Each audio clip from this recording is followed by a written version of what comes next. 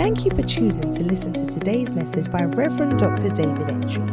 We know you will be blessed as you seek and serve God. We believe that this message will stir up a desire for more of God even as you listen. Be blessed. So, on the day of Pentecost, the Bible says that many people, what the tradition was that Jews travel from all over the world. I like the Bible said from every nation under heaven. It's very interesting. They came from every nation. Jews are everywhere, or were everywhere. That is once a year they do it. So it wasn't only on the day of Pentecost that they did it. Normally, there's the day of Pentecost is preceded by, it's a feast. It starts a feast, but it's called the Feast of Tabernacles, or it's the feast where after the Passover, 50 days after the Passover, the Feast of Harvest. So they have this feast. I think so. Feast. 7 weeks in between. Or it's also called Feast of Weeks. So on the 50th day from the Passover, there must be 49 days in between the Passover and the day of Pentecost. And the day of Pentecost was so big, Jews travel from everywhere in the world and come. So I think Acts chapter 20, verse 16, I believe, Paul said, I want to celebrate the Passover in Jerusalem. So I'm trying to go. So I can't, there's Pentecost.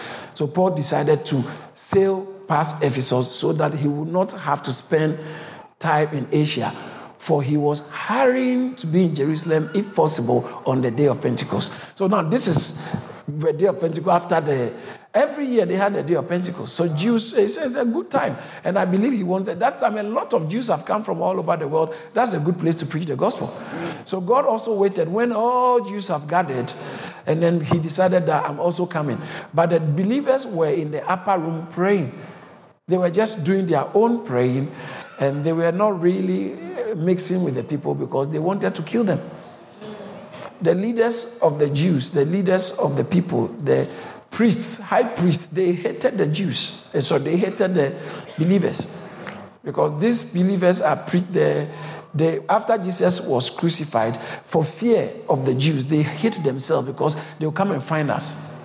So when Jesus resurrected, he spent a bit of time with them, 40 days with them, showing them. Bible says that in Acts chapter, I think 1 verse 3 or so, it did, verse 2 and 3, miracles. He gave them proofs that he was alive.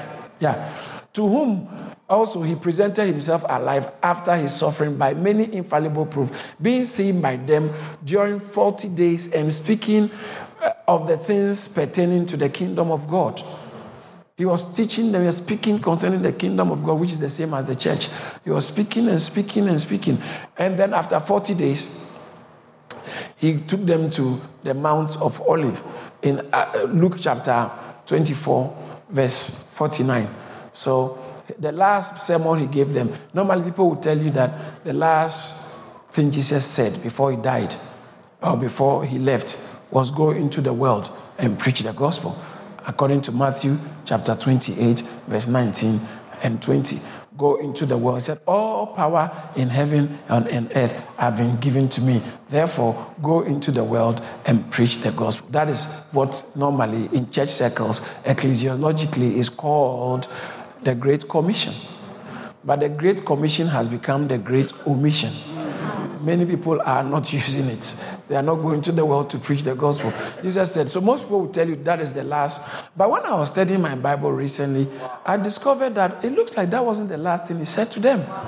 The last thing he said to them was in Luke chapter 24, when you start from verse 47, it's interesting. And repentance should be told them to preach. So this is, all right, go to 45. I like the 45 so much. I didn't want to be tempted to go there, but I know we have been tempted already. Bible says that, and he opened their understanding that they might comprehend the scripture. It's not Bible school that makes you understand the scripture. Jesus opened their, this has been talking to them. But after resurrection, he opened their understanding that they might comprehend the scripture. That's why this Peter could speak and refer to scriptures in all his speaking and his preaching. So he opened their understanding that they might comprehend the scripture. And then Bible says that, then he said to them, that is written. And thus it was necessary for the Christ to suffer to suffer and to rise from the dead on the third day. And that repentance and remission of sins should be preached in his name to all nations. How many nations? All. Isn't it interesting that God waited for all nations to come to Jerusalem before he started the work? To all nations, beginning from where? Beginning at Jerusalem. So all nations came to Jerusalem on that day, which normally it's done. But God said, what is the good time? What's the good time to do this? And look at verse 40, the next verse. And you are witnesses of these things, that this is what is supposed to be done. The next verse. This is interesting. Behold, that is finishing. Behold, I send you the promise of the Father. I send the promise of the Father upon you. But tarry, that's wait, okay? Wait in the city of Jerusalem until you are endued with power from on high. The next verse. And he said unto them, and he led them out as far as Bethany, and he lifted his hands and blessed them. That's where I learned it from when you are blessing people. He lifted his hands and blessed them. And whilst he was blessing them, he was climbing in the air. Now it came to pass, while he blessed them, that he was departed from them and carried up into heaven. And what happened? And they worshipped him and returned to Jerusalem with joy. Initially, when he told them that I'm going, sorrow has filled their hearts. But after he left, they were rejoicing. The last thing he told them was not going to the world to preach. But the last thing he told them, wait in Jerusalem until you are endued with power from on high. So the Holy Spirit, after he did all the proofs, infallible proof, showing them he was alive and is the Christ, when he was going, this is the last thing he told them, and then he was taken out of their sight, according to Acts chapter 1. And so when he was taken, they went back to the Jerusalem, to the upper room, where they stayed there in constant prayer. They continued in prayer and prayed and prayed and prayed and prayed. Oh, I like chapter 2. And the Bible talks about, and when the day of Pentecost was fully come, there came a mighty rushing wind and filled the whole house where they were sitting, and there sat on each of them something like clothing tongues of fire. Verse 4 says that, and they all began to speak with tongues as the Spirit gave them utterance. I like the verse 5.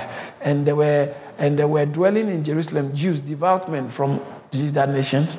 They were there. And then verse 6 says that they heard them. And when this sound occurred, the multitude came together and were confused because everyone heard this guy speaking in their language.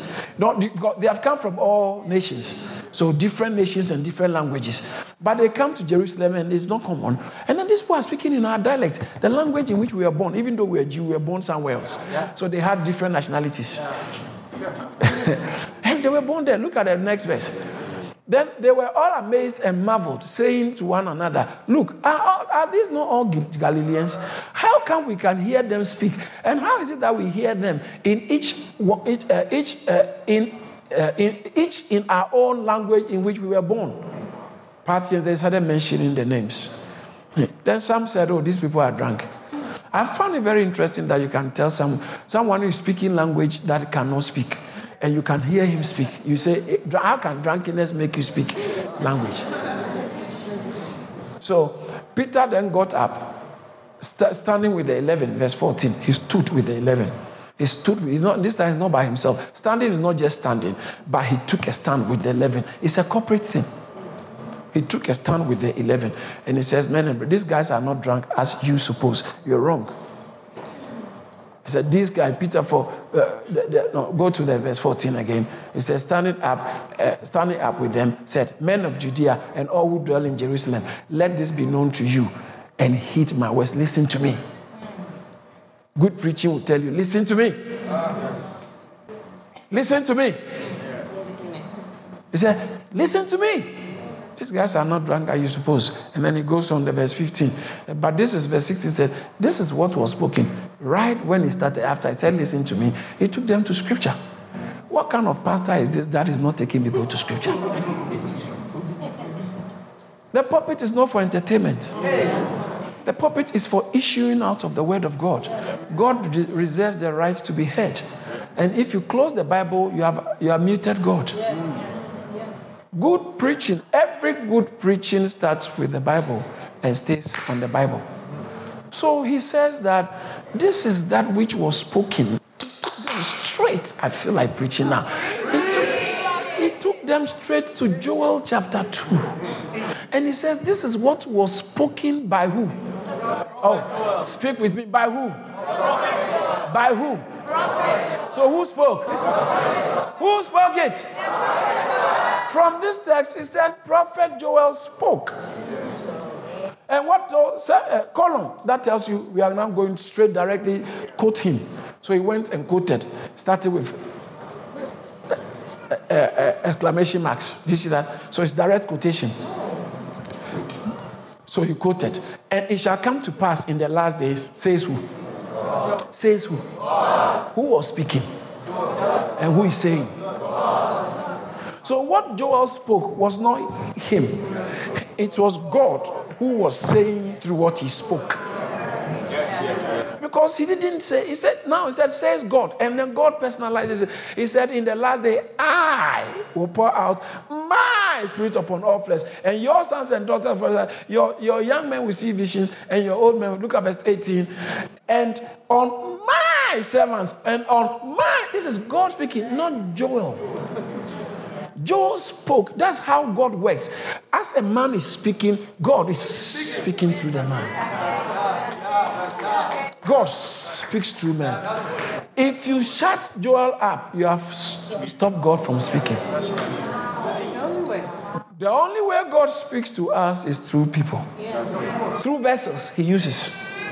So then he quoted, then he went, God said, I will do this in the last day. The sun will turn into darkness and the moon shall blood. And then he quoted that, because they were speaking in tongues. Why were they speaking in tongues? Preach with me. Why were they speaking in tongues? Why were they speaking in tongues? Because the Spirit of God has come upon them. And so the Spirit of God comes and they were speaking in tongues. And people said, no, there's something wrong. And then Peter said, no, don't get us wrong. This is what Joel said. So he referred to Joel and bring Joel and then quoted Joel that in the last day, I'll pour out my Spirit upon all flesh. So what is doing, what you can see, all flesh. In those days, it's some flesh. It will come on Moses. Then it will come on Samson. It will come on David. It will come on Joel. It will come on Elijah. It will come on, but not even Elijah. Elisha had to wait for Elijah to die for it to pass on to him.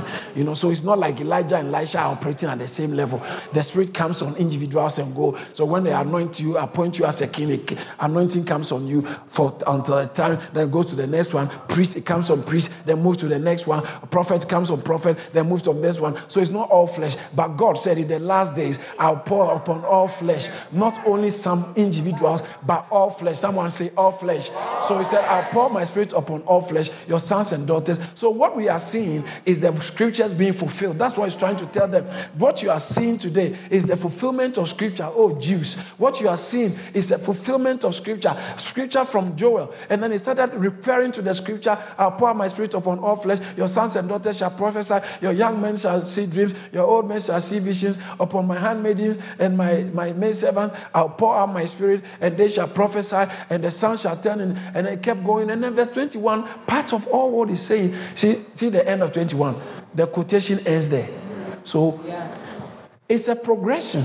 It's not just the Spirit, but he said, and it shall come to pass. This is the impact. After the Spirit comes, it shall come to pass. Ultimately, then it shall come to pass that whosoever calls on the name of the Lord shall be saved. So it is leading towards salvation. Say salvation. Say salvation. It's not talking about just believing.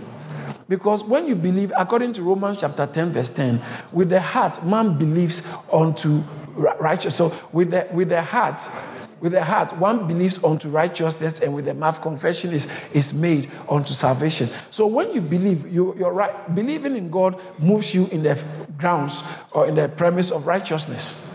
All right, but it's after confession. Now, watch this. This is very important. He says that, and it shall come to pass, whosoever shall call on the name of the Lord shall be saved. Saved from what? It's not only saved from hell.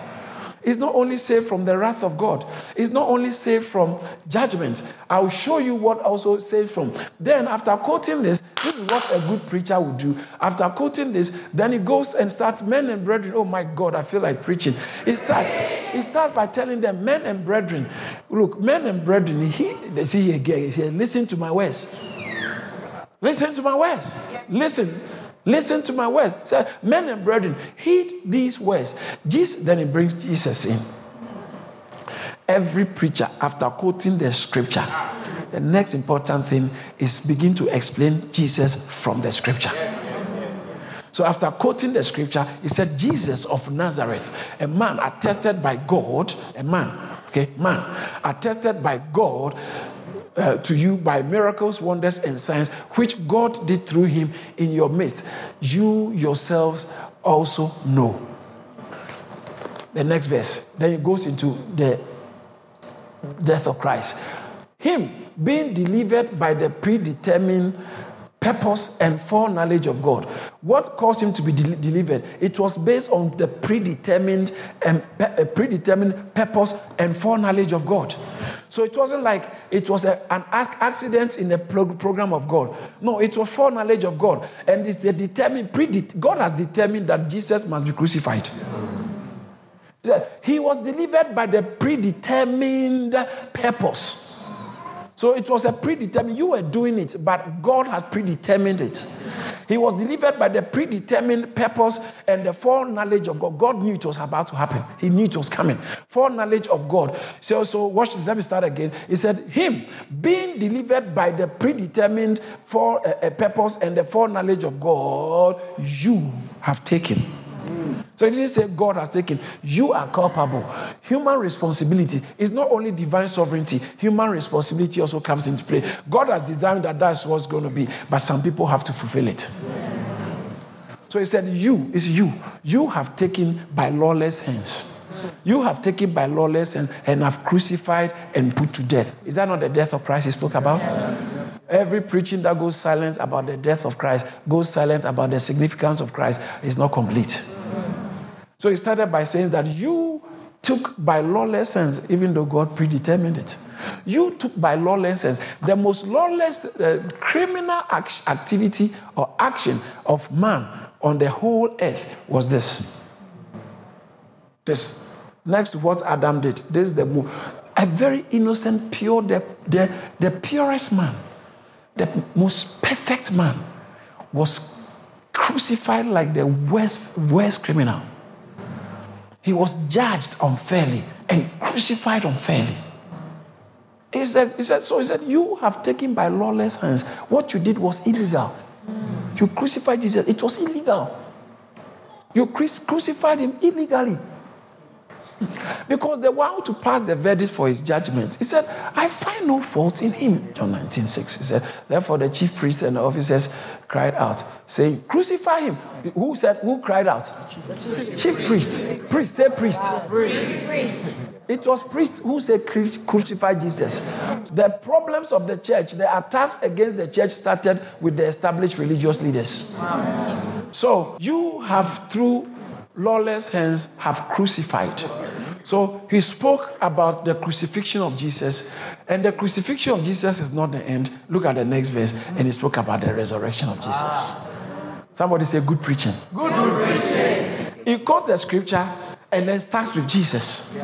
Spoke about Jesus and spoke about his death and spoke about his resurrection. That is what the core of a Christian message is. And he spoke about the resurrection, whom God raised. For it was not possible that he should be holding by the grave. It wasn't possible that grave to hold him. Then he starts to do what theologians will call cross-referencing.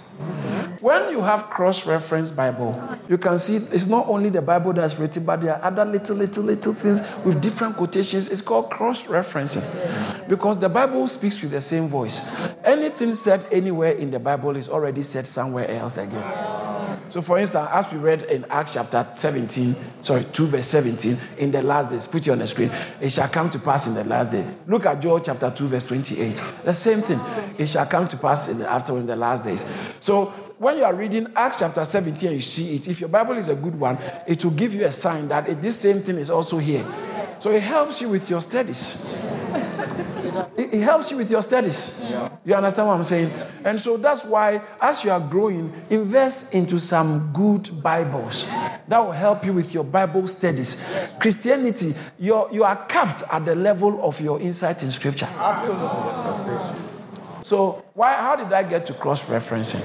I got to cross-referencing because when Peter was preaching, after talking about the death, the resurrection of Jesus, the next thing is he starts talking about, as David said. So he quotes another scripture. But David said concerning him, I foresaw the Lord always before my face, for he is at my right hand. And so he quoted David again. And then he said, for you will not suffer your Holy One to see corruption. And then he let them understand that what David, it was David who said in Psalm 16 from verse 8. Yeah, I think from Psalm 16, I have the Lord always before me. So from Psalm 16, this preacher quotes what David said. But he said that what David said, he wasn't talking about himself. So you Jews have ignored what David said, and David said this, but he wasn't talking about himself. And he began to explain the text. So in good preaching, we quote the text and explain the text. A genuine Bible preaching quotes the text, explains the text, and relates the text to you. So Jesus, he said that David said, but when he explained that this is what David said, he said that David was not referring to himself. Yeah. But David was he was trying to prove to them, because that David is dead and his tomb, his sepulchre is with us today. So it couldn't have been David. But because David was a prophet, that's what he said. Because David was a prophet, he was explaining the text. Because David was a prophet, he spoke concerning the Christ. So he was prophesying, not himself, he was prophesying about Christ. And he told them that, then he quote another scripture. That in Psalm 110, verse 1, he quotes another scripture that the Lord said to my Lord, sit at that reference. Go back to Acts chapter 2. He made a reference, being a prophet, knowing that the Lord has sworn. He said God will raise up the Christ to sit on his throne. The next verse. He, foreseeing this, spoke concerning the resurrection of the Christ, that his soul was not left in Hades. That Hades means hell, down there. Nor did his flesh see corruption. Verse 32. This Jesus, God has raised. Look at verse 29. Let me show you where David quoted. It said, men and brethren, let me speak freely to you. Let me speak freely to you of the patriarch David, that he is both dead and buried, and his tomb is with us to today. Verse 31. Go back to 27. I just want to say, for you will not leave my soul in hell. No, that's not one. Go to the next verse quickly. I want to show you something. Verse 1. You have made, that's David would say, you have made known to me your ways of life. And it's in 30. Let's go back to the verse 30. I want to show you. He swore. All right, verse 32. Now I remember where it is now. So he said, this Jesus God has raised, of which we are witnesses. What are we witnessing? His resurrection. Yeah. So David was speaking about Jesus. Look at verse 33. Therefore, being exalted to the right hand of God and having received from the Father the promise of the Holy Spirit, he poured out this, which you see. So what you are looking at, he quoted that this is what, watch this is interesting. He said this is what Joel spoke about. Then after quoting Joel, he comes with Christ. God proved him, but you killed him. God raised him. And he said that resurrection is the resurrection David spoke about. Because David is dead and his bones are with us. So this is the one. This Jesus whom you crucify, God has raised, whom we are witnesses of. And he says that, verse 33 says, then God, Jesus after God raised him, he exalted him to the right hand of the Father. And he received the promise and poured on us. And the act of pouring is what you are seeing. So the death of Jesus was not the end. The resurrection was not even the end. It was the coming of the Spirit that is meant to be. So he had to die before the Spirit could come. He had to resurrect before the Spirit could come. And he had to ascend before the Spirit could. All these things were necessary things that had to take place before men could be filled with the Spirit. So he was telling them that what you are seeing and you think people are drunk, no, it is the function of what Christ, who has passed through the process of human living, death, burial, resurrection, ascension on the right hand of God, and poured it. And Joel saw that one day something will be poured on people. But it can't be poured without Christ coming, Christ dying. So he spoke to them about Christ, because if Christ has not come, that testimony can be possible. So he said, your testimony that you are sharing is stemming out from Christ. His death, his burial, his resurrection. Are you learning something? Yes. Now, so go to the next verse. This is where he quoted. For David did not ascend into heaven, but he says himself, that's 100 verse 10. The Lord said to my Lord, sit at my right hand. So this is, watch this, this is just good for you to know. This is the most quoted Old Testament scripture in the New Testament. Jesus quoted it, Paul quoted it, Hebrews quoted it, Peter quoted it. It was the most quoted scripture, Old Testament scripture in the New Testament. So when Peter was preaching, he kept giving reference about what David said. Kept referring, that's why I said cross-referencing. He was giving other scriptures. So he gave the first scripture in Psalm 16 verse 8, and then he moved on to Psalm 110 verse 1. It says that David said, the Lord said to my Lord, sit at my right hand until I make your enemies your footstool. But David is dead. Look at the next verse. That's David quoted it. Till I make your enemies your footstool. Let's go. Therefore, I like this. Therefore, let all the house of Israel know assuredly that God has made... It's getting intense here. Whew, I like this. 36 again. Therefore, let all the house of Israel know assuredly that God has made this Jesus, or the same Jesus. Why did he say the same? The one you people crucified. You. He made them responsible for the crucifixion. He didn't say because it was a plan of God. No, you are not at fault. You are at fault. You are at fault. Oh, because of the way my parents raised me, that's why I've become so cantankerous. That's why I've become so hateful. Because of the things I suffered. Yeah, what you suffered makes people normally hateful. By your hateful actions, you are responsible. You are responsible. You won't be justified for a behavior that is not acceptable. And that is where modern day psychology is moving towards. So we have to find every reason to excuse people's behavior.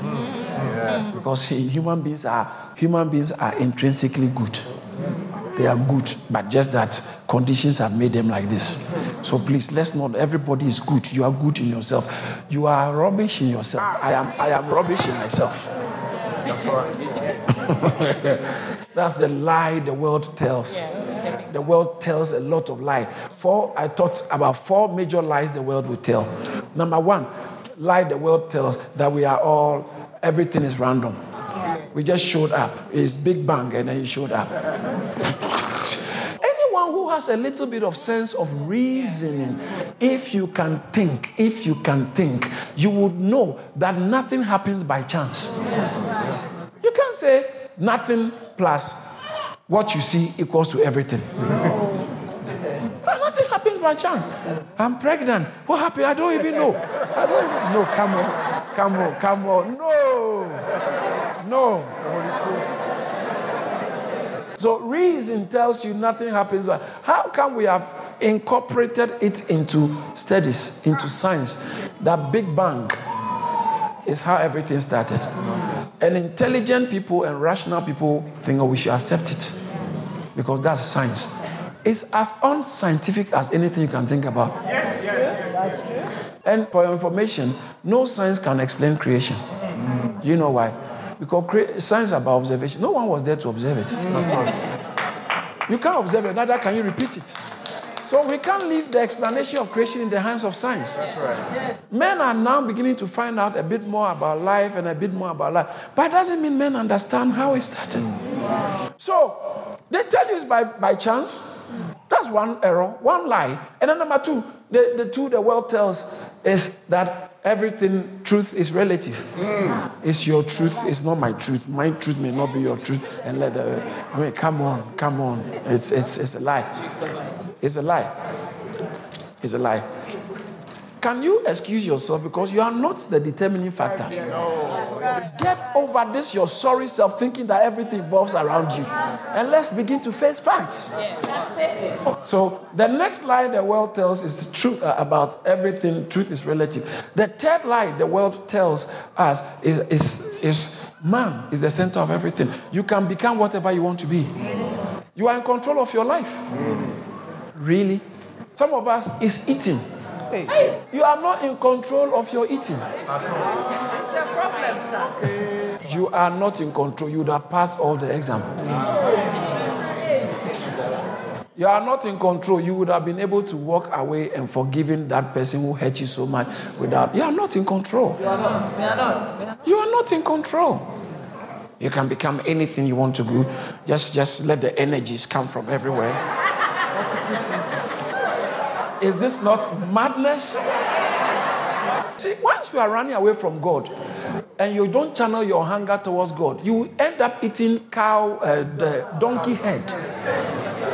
Because the truth is, you are hungry. Yes. You are hungry for something. Yes. But because the only thing that can satisfy you being God and His Word, because you don't want it, it ends up being filled by something else. So they tell you that you are the center of your life and your whatever. And the fourth lie the world will tell people is that the goal of life is for you to be happy. Happy. If this relationship is not making you happy, leave it. You have 3 children with them, but it doesn't matter, leave it. You have to be happy. So all this, nonsense about I have to be happy, I have to be happy. Grow up and get past yourself. Yes. I'm hoping you will say, I have to be responsible. I have to be responsible. I have to be responsible. I have to be responsible. Responsibility is more important than happiness. Yes. Because if you pursue pleasure, you end up killing potentials in your life. I thought you said you were having fun with that boy. Look at what he did to you. So the world lies to us that the goal of life is happiness. Just live as long as. That's why it's sad to say it has infiltrated and invaded the church so much. People come to church because they want to be happy. And churches put up adverts and things like that. Things you are stressed, work is too much, family is too much. There's a wonderful place you can come to get off your stress. Now, coming to church is not for you to get off your stress, excuse me. It's to receive more Christ into you. Amen. And the truth of God is 4. The truth of God, 4 truths that deals with all this life. First one, God is the creator. We are not an accident. And if you don't admit God, you have abandoned your opportunities. Number 2, the word of God is the truth. John 17:17. That word is truth. Number 3, you are not in control. Until you are in Christ, your life is in crisis. Christ is the only one who can give you back dominion. The dominion mandate God created us for. We cannot live it outside of Christ. And then number 4, it's not in pursuing happiness and doing what you want. Number 4, in submitting to the purposes of God, sacrificing your life for the purposes of God. That's what will determine the outcome of your life. You are alive to submit to the purpose of God, not to be happy. That's why those who are really living the Christian life, sometimes they can be persecuted, but it doesn't matter. Yeah. So he started by telling them that this is how you should live. So when he referred to them in the book of Acts about Jesus Christ, he referred to Acts. Then in Acts chapter 2 verse 36, very lovely text. It says that, therefore let all the house of Israel know assuredly that God has made this Jesus, the same one you crucified. He didn't say you are not culpable, you are culpable, you crucified. God has made him both Lord and Christ. He didn't finish preaching. Whilst he was preaching, the people said, when they heard this, they were cut to the heart and said to Peter and the rest of the apostles, men and brethren, what shall we do? They interrupted the message because now something has moved their hearts. And Peter said, believe in the Lord Jesus Christ. Peter said, repent, every one of you, and be baptized in the name of the Lord Jesus Christ for the remission of sin, and you shall receive the gifts of the Holy Spirit. So Christ, then the gift. Yeah. All right, look at it. He said, for the promise is unto you, to your children, and to all that are far off, as many as the Lord will call. So he told them exactly that, and I like the verse that follows. That's where I'm leading to, and I've gone through all. And then verse 40 says that. So he didn't finish preaching. Then he continued. With many other words, he testified and exhorted them, saying, "Be saved from this what?" Verse 21 says that for whoever, after the Holy Spirit is poured, the last bit of that progression is for whoever shall call on the name of the Lord shall what? Be saved. I can't hear you shall what? Be saved. I can't hear you shall what? Be saved. So whosoever can call the name of the Lord shall be saved. There is no name under heaven, Acts chapter 4, by which men shall be saved. Save the name, verse 12. For there is no name under heaven given amongst men by which we might be saved. They preached salvation. They preached salvation. The jailer said, "What must I do to be saved?" Acts chapter 16, verse 31. Men and brethren, verse 30, what must I do to be saved? And he said, "Believe in the Lord Jesus Christ, and ye shall be saved." So they preached salvation. Now, salvation from what? Acts chapter 2, verse 40. It says that with many words, thank you, Jesus. Someone say, "Thank you, Jesus." Thank you, Jesus. And with many other words did he testify and exhort, saying, "Save yourself from this untoward generation," or perverse generation. Say perverse. Perverse generation that is perverse. Our thinking is upside down. You have to be saved from this generation. We thank God for using His servant, Reverend Dr. David Entry, to share this awesome word. If this message has blessed you in any way, please spread the word by sharing it and send us an email to amen@caris.org. Remember to stay connected with us on Facebook, Instagram, YouTube, and Twitter for regular updates on what God is doing here at Caris Ministries. Stay blessed.